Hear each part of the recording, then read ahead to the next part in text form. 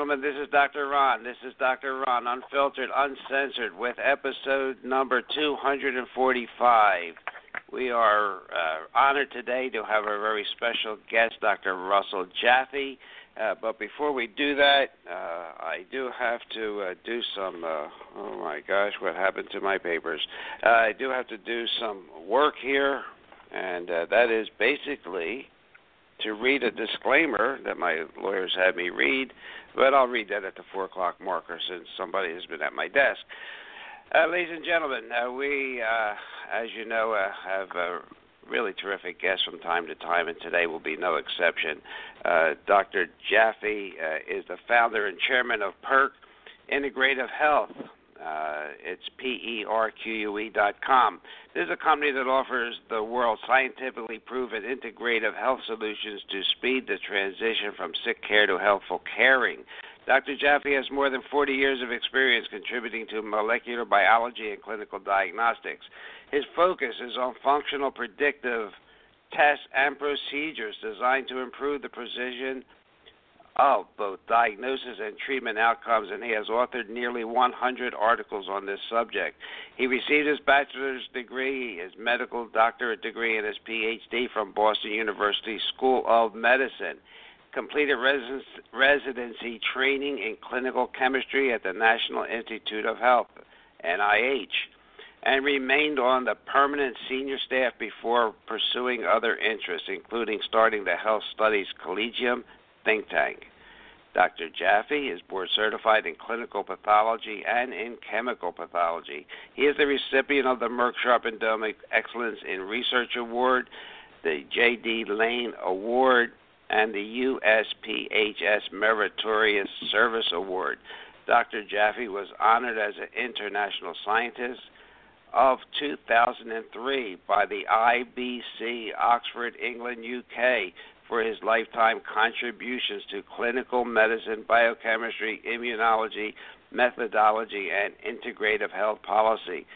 He is widely published and sought after to explain complex subjects to any audience. Dr. Jaffe is also the founder and chairman of ELISA/ACT Biotechnologies and Magic Biotherapeutics. Ladies and gentlemen, this is a real rock star. I've been reading his work since 2014, and although this sounded complicated, he can break down what we just said into terms that you can understand. And basically, we're going to talk about some blood tests today, blood tests that are called predictive biomarkers. And they're different than the blood tests that you get when you go to your doctor. As I'm finding out here in Florida, a good doctor is defined as a doctor who orders lots of tests, x-rays, CAT scans, and MRIs, and does very little examining. What I'm finding here in Florida is when all the tests are normal, they finally examine the patient. Well, we'll talk about that. Dr. Jaffe, good afternoon, sir, and Dr. Jerry Smith will join us shortly. Dr. Ron, a pleasure to be with you. And I certainly Thank appreciate you reading that introduction just the way my mom wrote it. Well, you have a terrific person in Justin, I got to tell you. If I was in practice, I would try and steal that person. Well, no, you can't poach him. Sorry. Thank you. I'll give him the feedback. We have a great team, and we're very privileged to have it. That is great. Dr. Jerry, is that you on the phone? Yeah, it's me. Oh, good. Okay, Hi, Dr. Jerry. How are you? Terrific. Yeah, I just was telling Ron earlier today, I've been using your products for many, many years. In fact, you're right in my backyard. I think you're in the Princeton area, right? Well, I was at the Princeton Biocenter. I'm really based in Vienna, Ashburn, and Sterling, Virginia now. Oh, okay, now. But, yeah, I heard you lecture, I think, one time over in the Princeton area. I'm in the Newtown, Langhorne area. Oh, that's right, yes. We Nassau Club and various other venues in that neighborhood. Yeah. So your products are great, by the way. Thank you. Appreciate the feedback. Yeah. Well, Dr. Jerry, I already introduced our guest, and I thought as I spoke with his personnel that maybe we just have a conversation this time and maybe get more specific as time goes on. And maybe, Dr. Jaffe, just explain what conventional blood testing, when I go crazy when all my friends say, I went to this doctor, he ordered 10 pages of tests, he's really good. Explain how they arrive at the normals for these chem profiles? Well, with regard to the chem profiles, the CBC complete blood count, the Chem 20 studies, they are routine. They've been routine since I was a young physician. They are referenced to a range, and usually the doctors say that the number or the value of the test is within the range or outside the range, as if there is some individual meaning to comparing that individual with that statistically determined, mathematically determined range. In the 1970s, that was the best we could do. Today, we deserve better. There are many tests, hundreds of thousands of them actually. There are many biomarkers, thousands of them, but there are only 8 predictive biomarkers that cover all of what we call epigenetics or lifestyle. All of the things you can do something about are covered in those 8 tests. They have been validated on every population, every socioeconomic group, every geography, and they even give you, if you want, a prediction of 10-year survival, which, while that's interesting, what's more important is that within a few months, for most people who are not at their goal value, they're not at the best outcome value for that biomarker, that predicted biomarker test. Because if they were at their best outcome, goal value, they would have a 99% chance of living 10 plus years.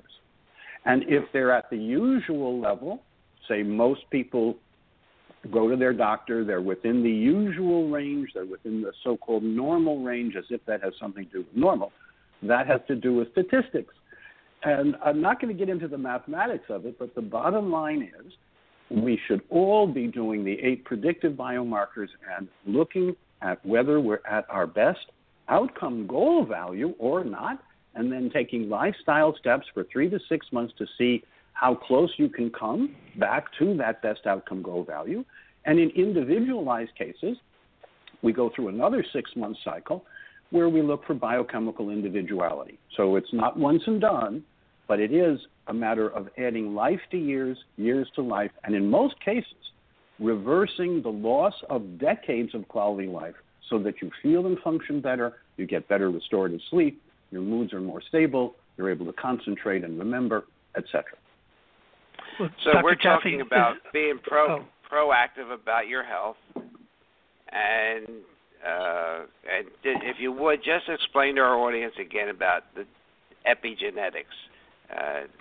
Right, so let's start with genetics. epigenetics. Right, let's start with epigenetics, right, because it's not genetics. So genetics is the DNA, although it turns out your DNA is not a blueprint, it's constantly changing under the influence of your environment. Epigenetics is a word that because epigenetics, we used to call it lifestyle medicine, but you get paid better if you use Greek and Latin words like epigenetics. Epigenetics covers 92%. This is an NIH figure that's been reconfirmed for decades. 92% of the quality of your life, of your health status, even the duration of your life, is determined by these predictive biomarker tests. And the usual chem profiles, which were fine in the 70s when Galen and Gambino, colleagues of mine and friends of mine who wrote a book called Beyond Normality, and that made all these profiles possible and now widely used. And while they may have had utility in the 20th century, in the 21st century, we need the predictive biomarker tests, and we need to know the goal values, the best outcome values, and we need to make changes in what people eat, drink, think, and do to bring them to their best outcome values. Yeah, Dr. Jaffe, is this a type of test if they go to their family physician, he's going to understand it or have access to these, or where would someone go to get them? Well, you can get them, and we can go over the 8 tests so people can take note if they want. You can get them from almost any physician. However, most physicians, as I've indicated, get a report from the lab, and I understand that in certain states of the union, the more pages to the report, the better the doctor, whatever that means. And what I'm saying is do the 8 that have meaning and take action rather than do the hundreds or thousands of tests that you just get a harumph because there's nothing you can do about them. They reflect that your kidney is a kidney and your liver is a liver and your bone marrow is a bone marrow, and that's a good thing because you want all of those things. But when we talk about epigenetics, now we're talking about things that you can influence for better or for worse. And if your habits of daily living are shortening your life and increasing your suffering, we can identify where that's occurring and what to do about it. And that's where it's different than the usual, well, you're inside the normal range or not. Okay, so Dr. Jaffe, let's, if you would please, let's go through the 8 tests that you have listed so that people can live longer, not just and healthier, not just longer, but longer and healthier. Maybe we can go through that list. Oh, sure. Let's start with one that's familiar to many people. It's hemoglobin A1C. Today, as a diabetologist or as someone who's interested in sugar balance in people, I no longer pay attention to fasting blood sugar or blood sugar insulin ratios or things like that, but I pay a lot of attention to hemoglobin A1C. Paul Gallup in the 1960s found that when the body has a need for more energy in the battery of the cell, in the mitochondrial battery of the cell, the body raises the blood sugar in order to put more sugar fuel into the cell to rehabilitate the mitochondria. So your hemoglobin A1C should be less than 5%. If it's 6%, you're an average American and pre-diabetic. If it's 6.5% or more, as it often is, you are diabetic, and the quality of your life is impaired in every way. Cardiovascular risk goes up, cancer risk goes up, digestive problems go up. A lot of things actually have to do with impaired sugar metabolism that the hemoglobin A1C test tells you whether you do or don't have an issue with that. So that's number one. Now, we can talk a little bit more about that, or I can go on through the list of the 8, and then we can, put it together in any way. Well, let's just stay with that for a second. I mean, most diabetics know about this test, but most non-diabetics, so-called healthy people, I don't see physicians ordering this on any kind of regular basis in a person that does not have a high blood sugar. Dr. Ron, I completely agree with you that most doctors are stuck in the 19th or 20th century. They're doing tests that may have been suited to the 19th and 20th century. They're not knowledgeable about the contemporary science literature that has shown for the last 25 years that hemoglobin A1C is a meaningful test of average blood sugar and much more clinically useful than fasting sugar, 2-hour postprandial sugar, GTT, insulin glucose ratios, HOMA. These are things that I did as a research procedure. We have the most successful outcome study in type 1 diabetes and type 2 diabetes, and we're happy to share that with clinical colleagues because one of the 8 biomarkers relates to that aspect. Now, so I just want to make sure our listeners understand that this is a test that should be asked for even if you're not a diabetic. Everyone should know their hemoglobin A1C, and everyone should know that the healthy people have less than 5% sugar stuck on their hemoglobin, so their hemoglobin A1C is less than 5%. Dr. Jerry? Do you have a nutritional protocol if someone A1C is out of balance that you could recommend? Well, yes, and what we really recommend is to put the 8 tests together as a suite or as a unit, and then let us guide you depending on your particularities. So we ask people to fill out a 15-minute questionnaire. It's called an HAQ, a health appraisal questionnaire. There are so many possible things that can influence adversely hemoglobin A1C that if I just gave you the whole laundry list, they wouldn't know what to do because all people don't need all the things that are essential for a healthy hemoglobin A1C. What we have figured out over the last 40 years is how to parse that question. So if you'll give us the benefit of the specimen, blood or urine, and the HAQ, the health appraisal questionnaire, then we can come back and be very specific. Is it chromium and vanadium? Is it a lack of an herb that, like banaba, that enhances the insulin receptor? Is it related to pituitary endocrine influences on cellular metabolism? Is it related to magnesium deficiency or choline or citrate deficiency? I could continue because there are many, many things that can cause your hemoglobin A1C to go up, aside from a hyperactive fork or eating too much sugar. Okay. Right. So basically, right, it's a global approach to reestablishing Yes. health, as opposed to just replacing a spark plug. Exactly right. We are not machines that break down. We are self-renewing, and when we have all the good things and lack the bad things, we renew ourselves. In fact, no part of you, Dr. Jerry, or me, is more than 10 years old, and that's our bones. Our blood vessels and large joints are 7 years old, and most of us is new in the last few months. So this notion that I'm wearing down or wearing out or I'm aging, that's an illusion. What it means is you're lacking the essential things that help you repair, and you have too much distress or toxic exposure from the environment that is impairing your basic chemistry. That is really a great point, and I think our listeners will probably have to listen to that again. Is that most of our cells regenerate every 7 years. That's just a generality that I have talked about for years now, and that we're not stuck, ladies and gentlemen. We are not stuck where we are. We can do something about it. That's the good news. Dr. Jaffe, that's hemoglobin A1C. What is your right, next so that's the first test? one, hemoglobin A1C, and the best outcome value that you should have is less than 5%. The second one has to do with repair. It's actually the measure of repair deficit.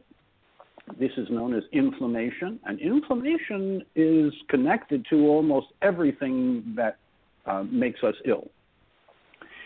What we did was look at the molecular mechanism of inflammation, and we found it to be repair deficit, and we correct it by correcting the repair deficit, not by suppressing and fighting with the consequences of the inflammation. In addition, we have a test, not that we developed. This was a test that Paul Ridker refined with the help of Rafai up at Harvard. It's called HSCRP, and that's an abbreviation or an acronym for high sensitivity C-reactive protein. So there was an A reactive protein, a B, and a C, and a D reactive protein, and the C reactive protein is a exquisitely sensitive measure of your ability to repair, also known as inflammation, and the goal value is less than 0.5, and most people are above that, indicating that they have chronic repair deficit and inflammation. It's interesting, from a dental perspective, because that's my primary background, there's a lot of infections in the mouth and, toxic metals and, dissimilar dental materials and toxic materials that can create this hypothyroid and also chronic systemic inflammation that most physicians don't even, factor into the healing equation.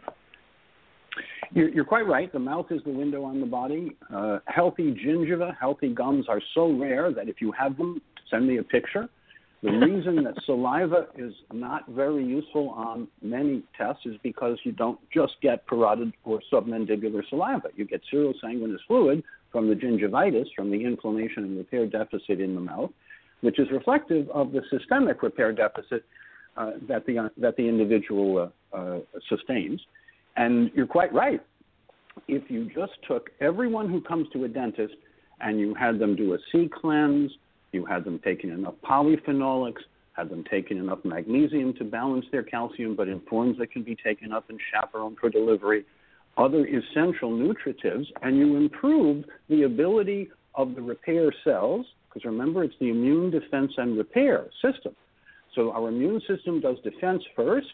When the HSCRP is above 0.5, then the immune system is on alert doing too much defense work and not able to complete the job. It's not able to complete the repair, because if the repair was completed, the HSCRP would be less than 0.5. Okay, that's all right. So now we have two tests, and did you mention that reactive protein could be related to an underactive thyroid, or was that Dr. Jerry? Well, Dr. Jerry raised it, and he's quite right. When you put oxidative molecules, toxic metals, foreign substances that people have delayed allergies to, etc., when you put those in the mouth, you're setting the stage to deplete the body of the essential antioxidants from ascorbate to polyphenolics, etc. And the consequence is systemic repair deficit, inflammation, and then the HSCRP is above 0.5. And what you want to do then is stop the assault, reduce the toxins to the extent that you can, chaperone their removal from the body in safer, biologically compatible ways, and then restore the essential nutrients that have been eaten up by the oxidative stressors like toxic metals, hormone disruptors, solvent residues, mold products, etc. Well, Dr. Jaffe, one of the biggest problems, I think there's like 27 million root canals that are done yearly, and yes.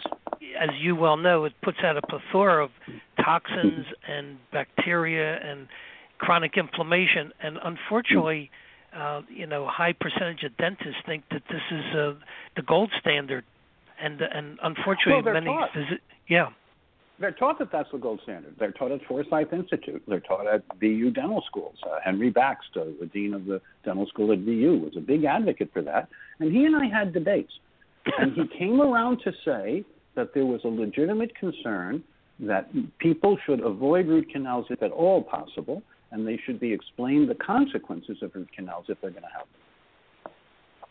Well, that's an enlightening response. From a dean of a dental school. I thought absolutely. That was pretty enlightening. Okay, so Dr. Now, if Jaffe, we can maybe go on to number 3. Let's move to number 3. Yeah, number 3. This is it's called homocysteine, HOMOCYSTEIN, homocysteine. This has to do with methylation.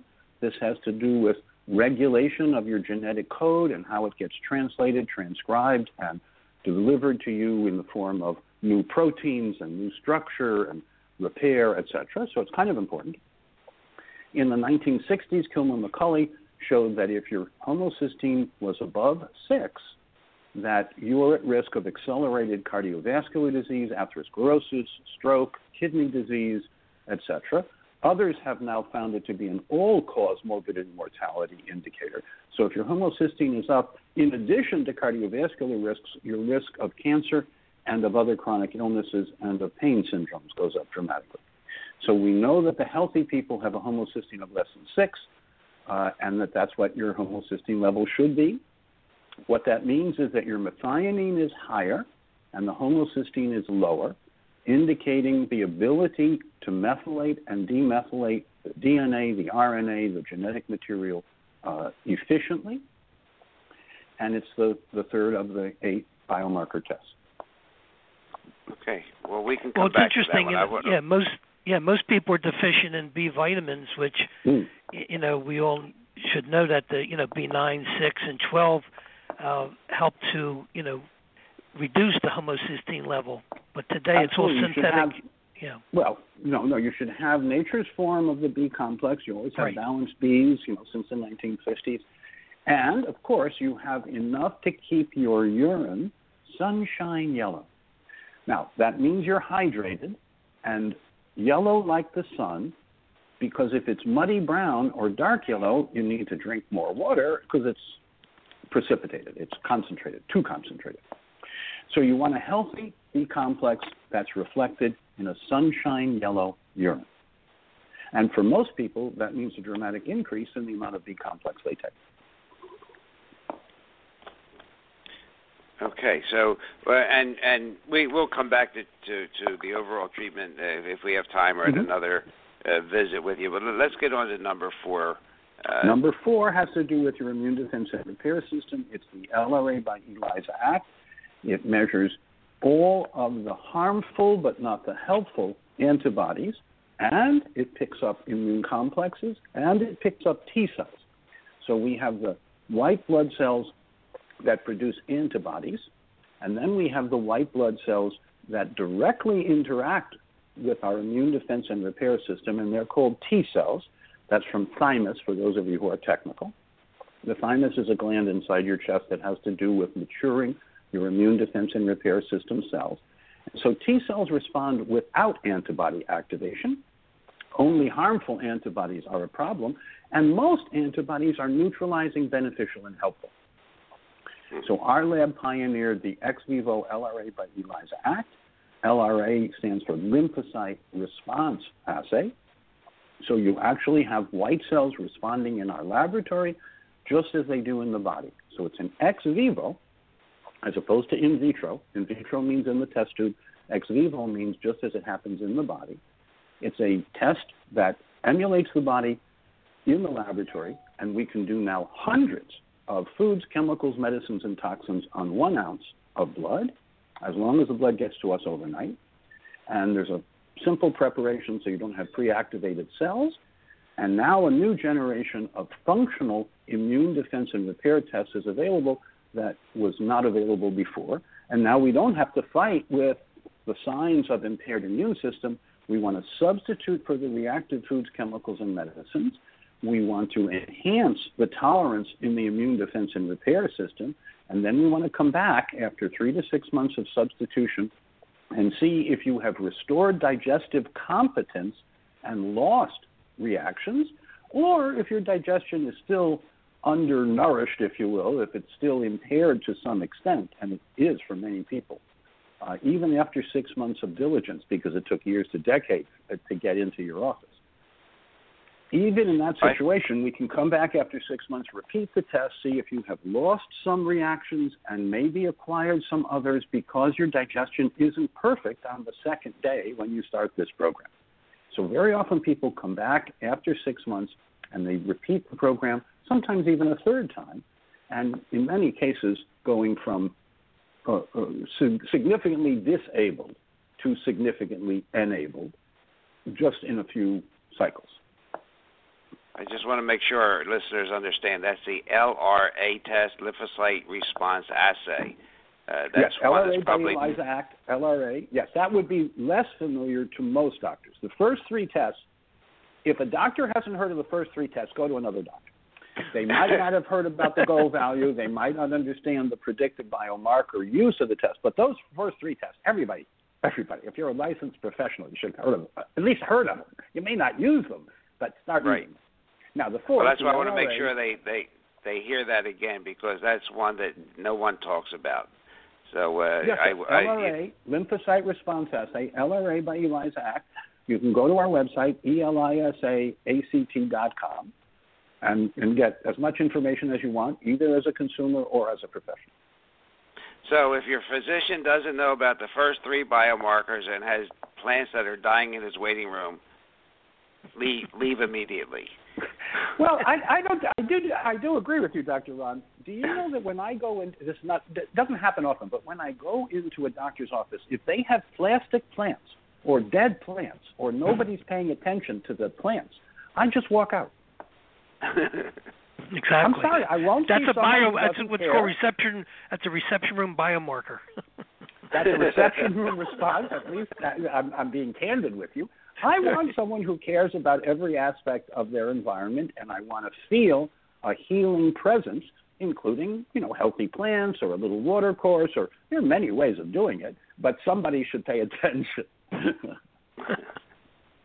I love it.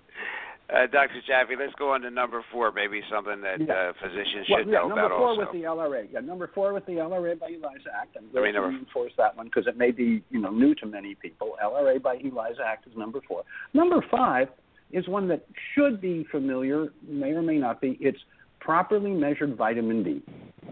Vitamin D is a neurohormone. We call it a vitamin, but it's really a neurohormone.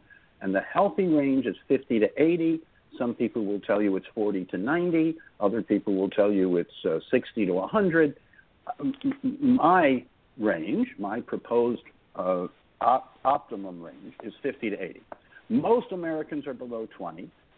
At a consensus conference that I recently attended from the National Cancer Institute of the National Institutes of Health, they said that if you have less than 20 for the 25-hydroxy-D, so you don't want to measure the 125. You don't want to measure the 1-hydroxy. You want to measure the 25-hydroxy-D. That's in the middle of metabolism. If you're a technical expert on vitamin D, But that has been validated as the correct measure, and for a long time, tests weren't being properly done, and labs were reporting confusing information to doctors. And I agree with the Endocrine Society that the healthy vitamin D range is 50 to 80, and how much vitamin D should you take? As much as your body needs to get you into that 50 to 80 optimum range. And the reason I say that is Dr. Michael Holick, a vitamin D expert who's also known as Dr. Sunshine, tells me that 40 million or more Americans do not absorb vitamin D from their gut because of digestive disturbances called enteropathy, which is atrophy of the surface of your digestive tract. And so they must take drops under the tongue, which is why I recommend drops under the tongue, 500 IU per drop, and the number of drops you need is the number that you as an individual need to get you into that 50 to 80 range. Well, we talk a lot.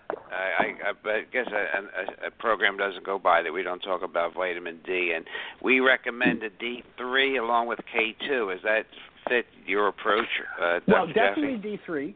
Definitely D3. If you're going to do it under the tongue, as I'm recommending it, so it is absorbed under the tongue before swallowing, then you want the D3 alone. And we put a little bit of rosemary oil as a natural preservative to protect the vitamin D. With regard to vitamins K, K1 and K2 are both helpful. Remember that vitamin K1 is converted by healthy metabolism into K2.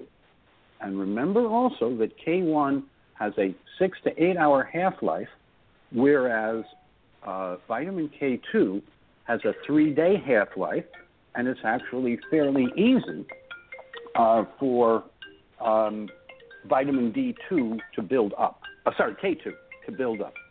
K2, right. Yes. Okay. So that's an important point. I wasn't aware of that. It's a very important point. No. Vitamin D, as you know, is fat-soluble.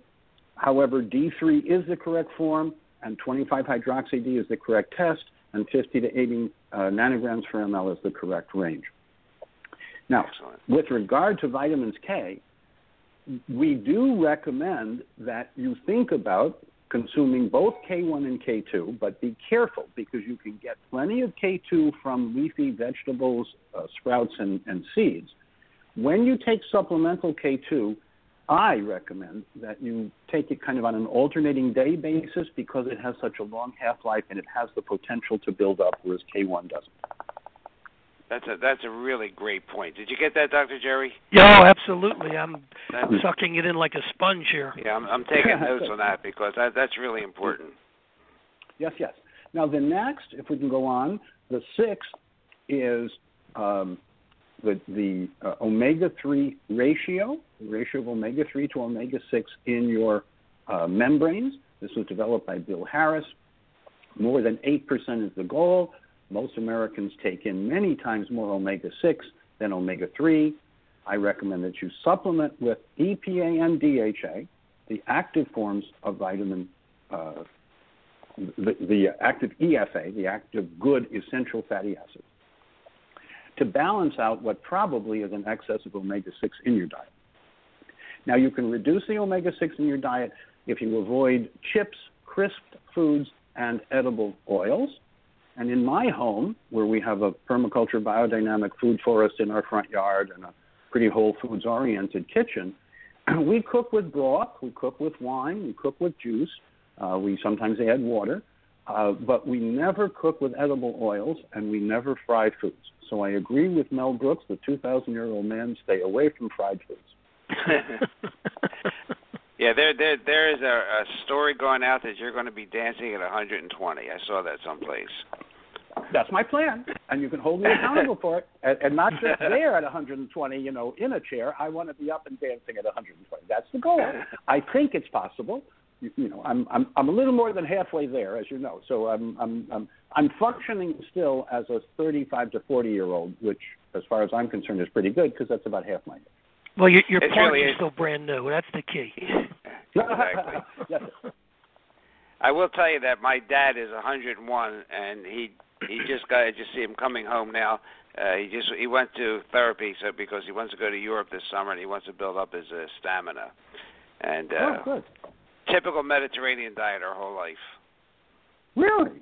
Excellent. Yep. Artemis Simopoulos, my colleague who really put omega-3 fatty acids on the map scientifically, and the Greek Mediterranean diet as well as the Mediterranean diet, she'll be thrilled to hear that. Tell him, yeah, my dad is a testament to it. All right, so let's go on to another test, Dr. Jaffe. Sure. Now, then there's a test, and this will be an unusual one. There's a test called 8-oxoguanine. And this is a test of oxidative damage in your nucleus DNA. So it's not a genetic test of your genes, but it's a test of whether your genes are being oxidized and damaged or not. And it's called 8-oxo, O-X-O, dash guanine, G-U-A-N-I-N-E, also known as 8-desoxyguanosine for those of you who are aficionados. And we really recommend that folks have that checked. It's a urine test. It's available from any large and full-function laboratory. But if you haven't heard of it, you're not alone, because it is one that is unusual. Yeah, that's a new one for me. When I read your article, that was new to me. When I left practice, I'd never heard of that. So I want you to know 8-oxoguanine. It's the DNA oxidative stress test, and the goal value, the best outcome value, is less than 5.3 nanograms per milligram creatinine. So it's a urine test. You can do it on a spot urine, so that makes it a little more convenient. You correct it to the amount of creatinine in the urine, and you want to have less than 5.3 nanograms per milligram of creatinine as an indication that your DNA is not being damaged. Okay. So as oxidative damage to the DNA, right. That it's when your DNA is being beaten up, you'll have more than 5.3 nanograms of the 8-oxoguanine per milligram creatinine. So that value will be above 5.3 if your DNA is being damaged, and then you want to bring in protective antioxidants and protective minerals to prevent that. Okay. All right, let's go on to another test, Dr. And Jeff. the number 8 is one you do at home. We recommend you do this every day. And so after 6 or more hours of rest, the fluid in your bladder has equilibrated with the lining cells, and now you can measure the pH of the fluid, of the urine, to reflect the cellular metabolic acidosis risk. And healthy people will be between 6.5 and 7.5 on the pH scale. Basically, you tear off about 3 inches of a little colored strip of paper. You either pee directly on it, or you have a clean glass and you pee into the glass and you dip the strip and you look at the color. And you want to be green. If it's sand color, that's too acid. If it's darker blue, that's too alkaline. You want to be in the green middle zone. In almost all of these tests, it turns out it's a Goldilocks scenario. Not too much, not too little, just right is just right. Okay, that's something. Dr. Jerry, you do that, do you not? Yeah, well, I also, after I pee in the glass, I drink the rest, because in India, that's a urine therapy. That's another subject for another time. Joanna Bloodworth and others. I did that, actually, we'll talk about it another time, but I actually did that, and I understand the theory of it, which is very interesting if you're willing to pay attention to it. But the psychology is another whole point. Yeah. I have an interesting question for you. A lot of patients or even people are talking about drinking this pH 9 water, and personally, I don't recommend it. I just want to get your take on it. Well, my take, and I have been saying this consistently since Kangen and other companies delivered these machines, they are for laboratories where you want to determine the chemical pH of the water. They make the water alkaline by splitting water into an acid proton and a hydroxyl, what's called anion. The acid proton is drained off. The hydroxyl ions build up. You can get a pH of 9 or 10 or 11. But I'm telling you that hydroxyl ions are damaging to cells. And you have superoxide dismutase and catalase and various other enzymes in your body to prevent a hydroxyl radical from getting to your cells. Because if a hydroxyl radical, the way in which they make the water alkaline is chemical, not physiologic. If a hydroxyl radical got to your cell, it would damage it. Your body has many protective mechanisms to prevent such contact. So when the machine came out, and many people were buying them because they're not inexpensive and they, claim to alkalinize you, I went to the company and I said, "Do you have any science?" And they said, "Oh yes, we have lots of science." And I said, "Could you send some to me?" And 6 months later, I had received nothing. So I went to them again and I said, "Remember the science that you didn't get to send me? Could you send it now?" And the guy said, "Oh yes, right away. And I got material in Japanese that said many people buy this machine and they are very happy with it. And I'm confident that many people do buy it, and I wouldn't doubt that many of them are happy with it, but that is not science. Now, I had the National Library of Medicine translate the Japanese because I don't speak Japanese. And so I went back to them and I said, "Sorry, you sent me the marketing literature. You didn't send me the science, and I'm still waiting for the science because it doesn't exist." Great point. Yeah, what alkalinizes human beings and other animals are minerals like magnesium and potassium, but minerals, short-chain fatty acids, they alkalinize you. Long-chain fats acidify you. But short-chain fatty acids like medium-chain triglycerides will alkalinize you. Glutamine, an amino acid that can energize and repair your gut, alkalinizes you. But hydroxyl radicals, no. Keep the radicals out of your house and out of your body. That's another great point, Dr. Jerry. Oh, absolutely. Well, Doctor, I told Justin I wouldn't keep you too long, but I do have to ask you one thing Sure. about. Are you still recommending that when a blood test where you measure the LDL particles or the oxidized LDL ratio, HDL ratio? Well, yes, you can do that. No, we continuously look at the world literature and evolve. So we did at one time recommend either measuring oxidized LDL or oxidized cholesterol directly. What we now recommend is the 8-oxoguanine. So you can measure oxidized cholesterol. You can measure oxidized cholesterol. You can measure oxidized LDL. They're very hard tests to get. There's only one company in America that offers the test. They happen to be in Brooklyn, New York. We got them to generalize the test, but they're very challenging to work with, picky. And so we actually have moved on, and you're welcome to measure that if you want, and I'm happy to talk with people about it, but the DNA oxidative stress test replaces it, as does the omega-3 index, as does the first morning urine pH and the HSCRP. So the 8 that I said are the 8 that we recommend, but you're welcome to do any additional tests that you want. Just remember that these essential and elective predictive biomarker tests have a goal value, and you want to know the goal value and see how people compare to that, and then put a lifestyle program together to get them back to their goal value if they're not at it. Dr. Jaffe, I've learned a lot today. I think Dr. Jerry has also. And I think our listeners do. And I want to give them a chance to digest this. And maybe at some point in time, we could return and talk about the lifestyle modifications that can be made with different scenarios of the predictive results. Does that sound like something we could do? Yes, Dr. Ron, Dr. Jerry, and any of your listeners, if you folks have questions that arise from this conversation, let Dr. Ron, let Dr. Jerry know. We'll put together a presentation, another conversation, but that's a bit more personal, that gets into an example. How come someone's thyroid and adrenals got rehabilitated when the magnesium, choline, and citrate were replenished, for example? Well, I had a quick question for you. Really important. You have a fantastic product called PainGuard. I've been using it for many, many years.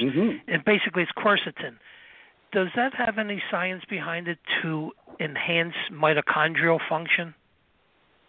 Well, I'm happy to send you a preprint of our chapter on polyphenolics that will be out in a few months.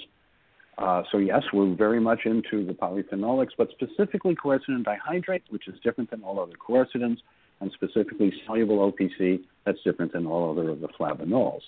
So yes, quercetin dihydrate plus soluble OPC are the safer, more effective ways of reducing hsCRP because basically they help energize the granulocytes, the polymorphonuclear leukocytes, the wiggly dendritic cells that are responsible for touching every cell in your body every day and making sure that they're not abnormal, like the big C, and eliminating them if they're abnormal. That's called apoptosis. But also testing your connective tissue to make sure that the collagen, elastin, and infrastructure of your body is strong and renewed. So kind of important. Well, thank you. Yeah. Sure. All right, Dr. Jaffe, again, thank you so much. I would like to talk to you about Broda Barnes at some time. He's really popular on our program. He was a saint. Broda Barnes was a saint. Subclinical hypothyroidism and subclinical, then there's Myers, John Myers with his subclinical adrenalism. We could do a whole 45 minutes on that. That's a very common situation that is commonly overlooked and misunderstood or maybe even mistreated. That would be great. I would really like to tackle that topic with you at some point because we talk about it a lot. Dr. Jerry uses a lot of the Broda Barnes techniques, and so did I when I was in practice. In fact, I took his courses up in Connecticut. But be that as it may, I thank you so much. I don't want to take up any more of your time. You have been a fantastic guest with a wealth of knowledge for myself, Dr. Jerry, and our listeners. And as we develop this program and get questions from our listeners, I'll get back to you, and we'll set up another time if it's agreeable. Please do. Justin's available at your pleasure. All right. Thank you so much. Dr. Jerry, thank you. Just thank you so much, and God bless. No, Dr. Ron, Dr. Jerry, thank you very much. Look forward to another time. We will have another conversation. Thank you. Dr. Jerry, I'm going to close this down now, and I'll get the MP3 and we'll play it again at 4, and we'll take some questions from our audience. Okay? Yeah, perfect. You want to hang on for a second, or? No, I'll call you. Okay, call me. Okay. All right, ladies and gentlemen, that is it. Interview with Dr. Russell Jaffe on predictive biomarkers. We'll see you at 4 p.m.